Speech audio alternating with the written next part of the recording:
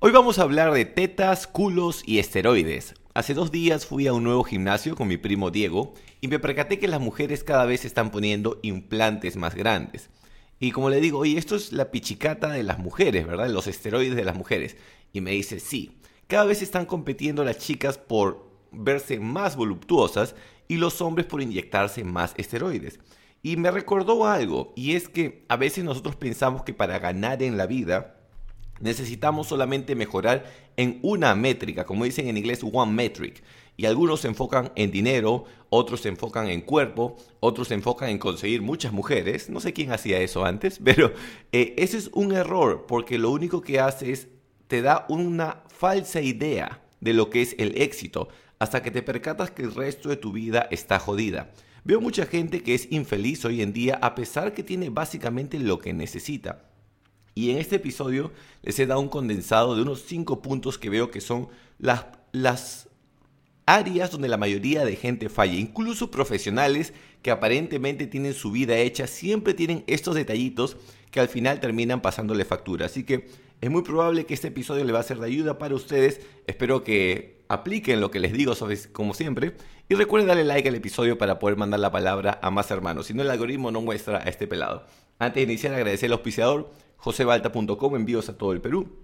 Y si desean recibir mi sabiduría de manera directa, inglesparacholos.com. Es de mi agrado comunicarles que el curso acaba de subir de precio nuevamente. Así que iniciamos. Empezamos por el tema de dejar de subir la montaña equivocada.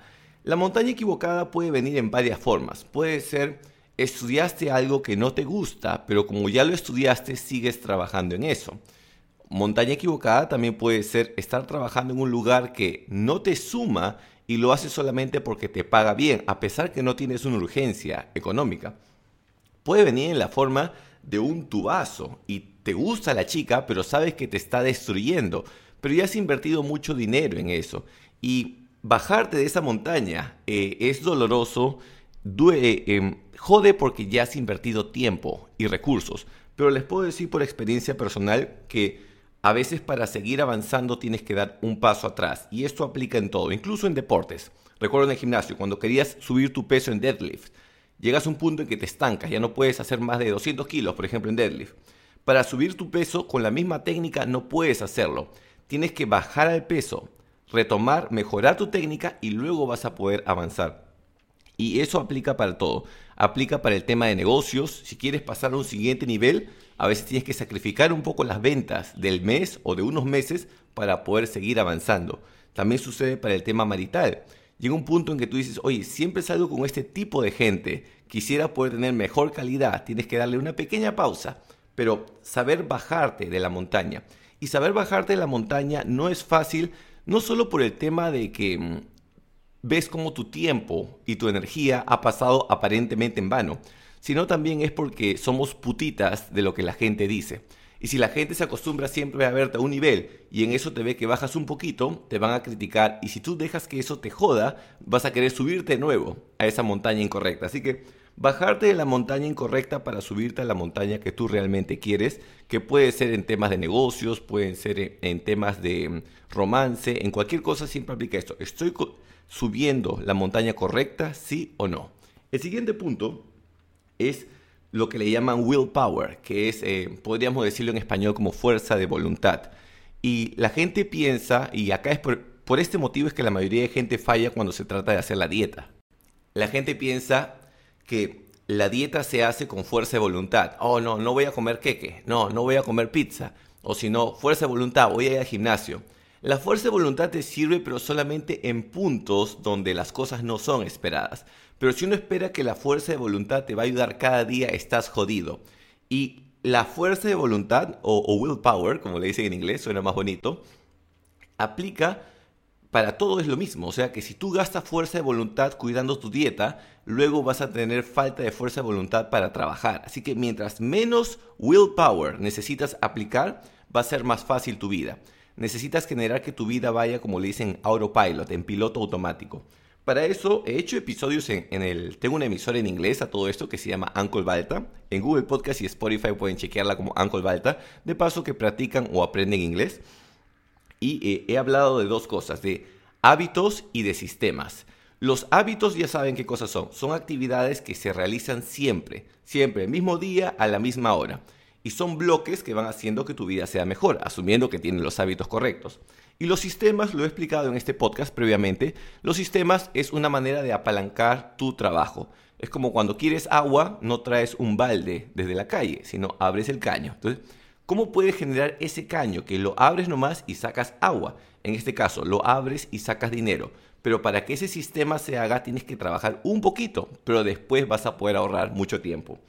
No querer depender de fuerza de voluntad es el segundo tip que les recomiendo. El tercero es siempre darte un chance a ti mismo. Y acá viene el punto cuando hablamos de emprendimientos o de cualquier cosa que sea para ti. Cuando uno quiere emprender algo, a la primera vaina que sale, no, esto no es para mí, está difícil. No pudiste vender algo, quisiste hablarle a la nalgona que te gusta, le hablaste a la nalgona y no te hizo caso, no, ya nunca más voy a hablar con una chica, voy a morir virgen. Y por algún motivo siempre le damos más oportunidades a otros que a nosotros mismos. Cuando te metes a la universidad, estás 5 años como huevonazo, gastando dinero, yendo, pasándote ¿cuánto? 6 horas, el profesor te trata del culo, no aprendes nada. Y voy a hacer un episodio de esto más tarde que se llama Expire Information, información expirada. Te pasas 5 años estudiando información expirada y lo haces porque dices es la universidad. O sea, siempre estamos dispuestos a sacrificarnos por otros, pero nunca por nosotros mismos. Y cuando te das cuenta, oye, si aplico un 10% del tiempo y dinero que gasto en la universidad, pero lo hago en mí mismo, en mi emprendimiento o en eso que quiero construir, hay un gran chance que pueda tener resultados. Pero tienes que confiar en ti y tienes que ser capaz de darte a ti mismo un chance. El siguiente punto, a todo esto que les estoy diciendo lo he ido sacando de diferentes libros de autoayuda y lo he ido corroborando, no solamente en mí, sino en varios de mis compañeros de inglés para cholos de la comunidad, y veo que siempre funciona. Puede ser que tu vida solamente le está fallando un detallito de lo que voy a mencionar en este punto. Arreglas eso y vas a ver cómo todo fluye. El siguiente punto es: tienes que ser exitoso y tienes que ser exitoso joven, no esperar a ser viejo. Pero antes de seguir, dejo mi WhatsApp más 51 98 90 23 986, solamente para comprar mis vainas, suplementos, el tema de inglés o mis audiobooks de cómo dejar de ser una putita y la eyaculación eterna. El siguiente punto es de que tienes que ser exitoso joven. Todos siempre se enfocan en el dinero, y lo digo porque yo también he estado en esa vaina.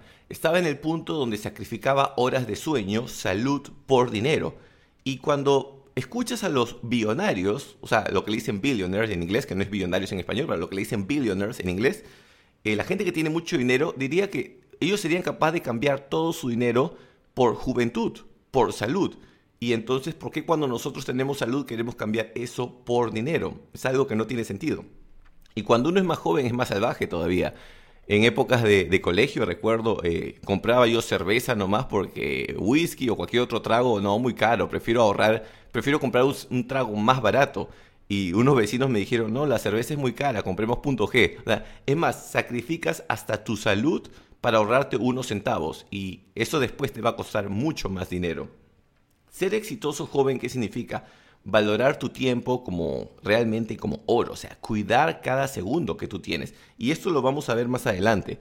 Pero así como tú no andas en la calle con tu billetera abierta, tampoco puedes andar con tu billetera de tiempo abierta. ¿Y qué es andar con tu billetera de tiempo abierta? Lo que veo que hace toda la gente, ¿no? Notificaciones activadas, burbujas, sonido de celular, historias en todas las aplicaciones, historias a cada rato, como monos así. Ni siquiera hacen así, sino se quedan así nomás como monos.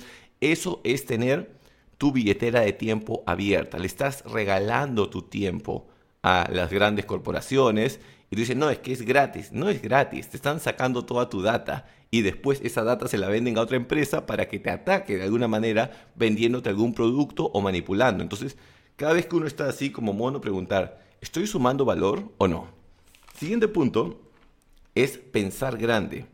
Y en pensar grande, sí, hay que pensar grande. No, es realmente ver la vida cómo te gustaría impactar en la sociedad. Y cuando uno recién inicia, pensar grande es, quiero hacer, por ejemplo acá en Perú, ¿no? Quiero hacer 10,000 soles mensuales. Eso es pensar grande. Y luego te das cuenta que, oye, hay cosas más grandes que uno mismo. ¿Cómo podrías ayudar a otras personas? En mi caso yo lo vi por el tema del inglés.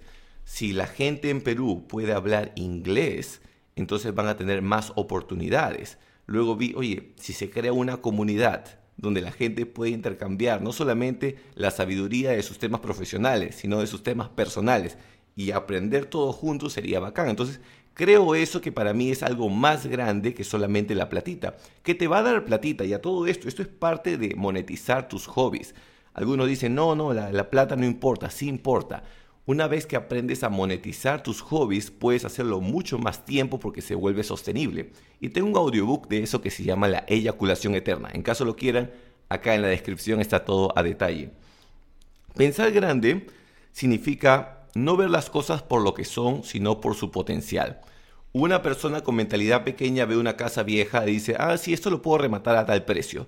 Una persona con mentalidad grande dice, no, esto puedo mejorar esta casita, le pongo unos árboles, mejoro la vista de la casa y se puede vender por más. Entonces, es siempre ver el potencial de las cosas y ponerle un poco de tu sabor a todo lo que tienes frente tuyo para que tenga un mayor valor.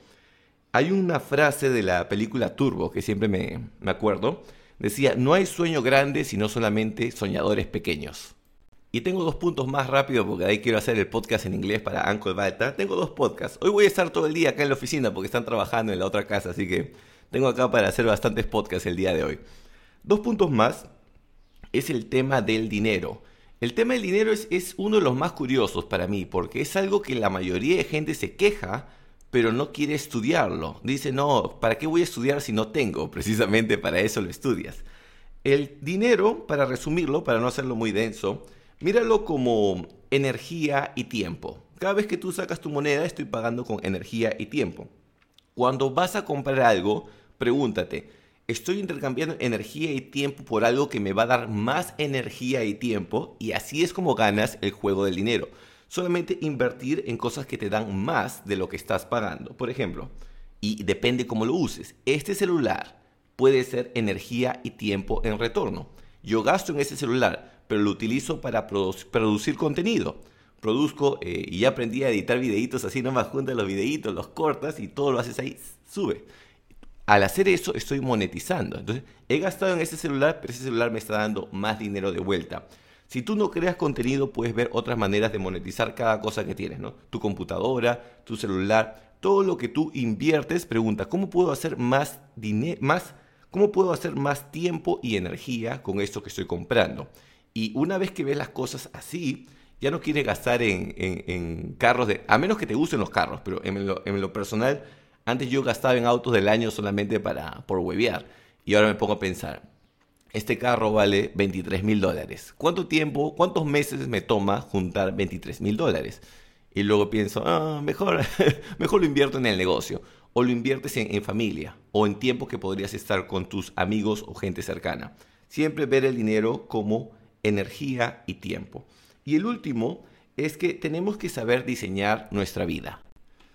Eso es difícil de entender porque yo lo he escuchado un culo de veces. Esto de diseñar tu vida lo he escuchado desde que leía los libros de autoayuda cuando yo tenía 13 años. Diseñar tu vida, sí, diseñar tu vida.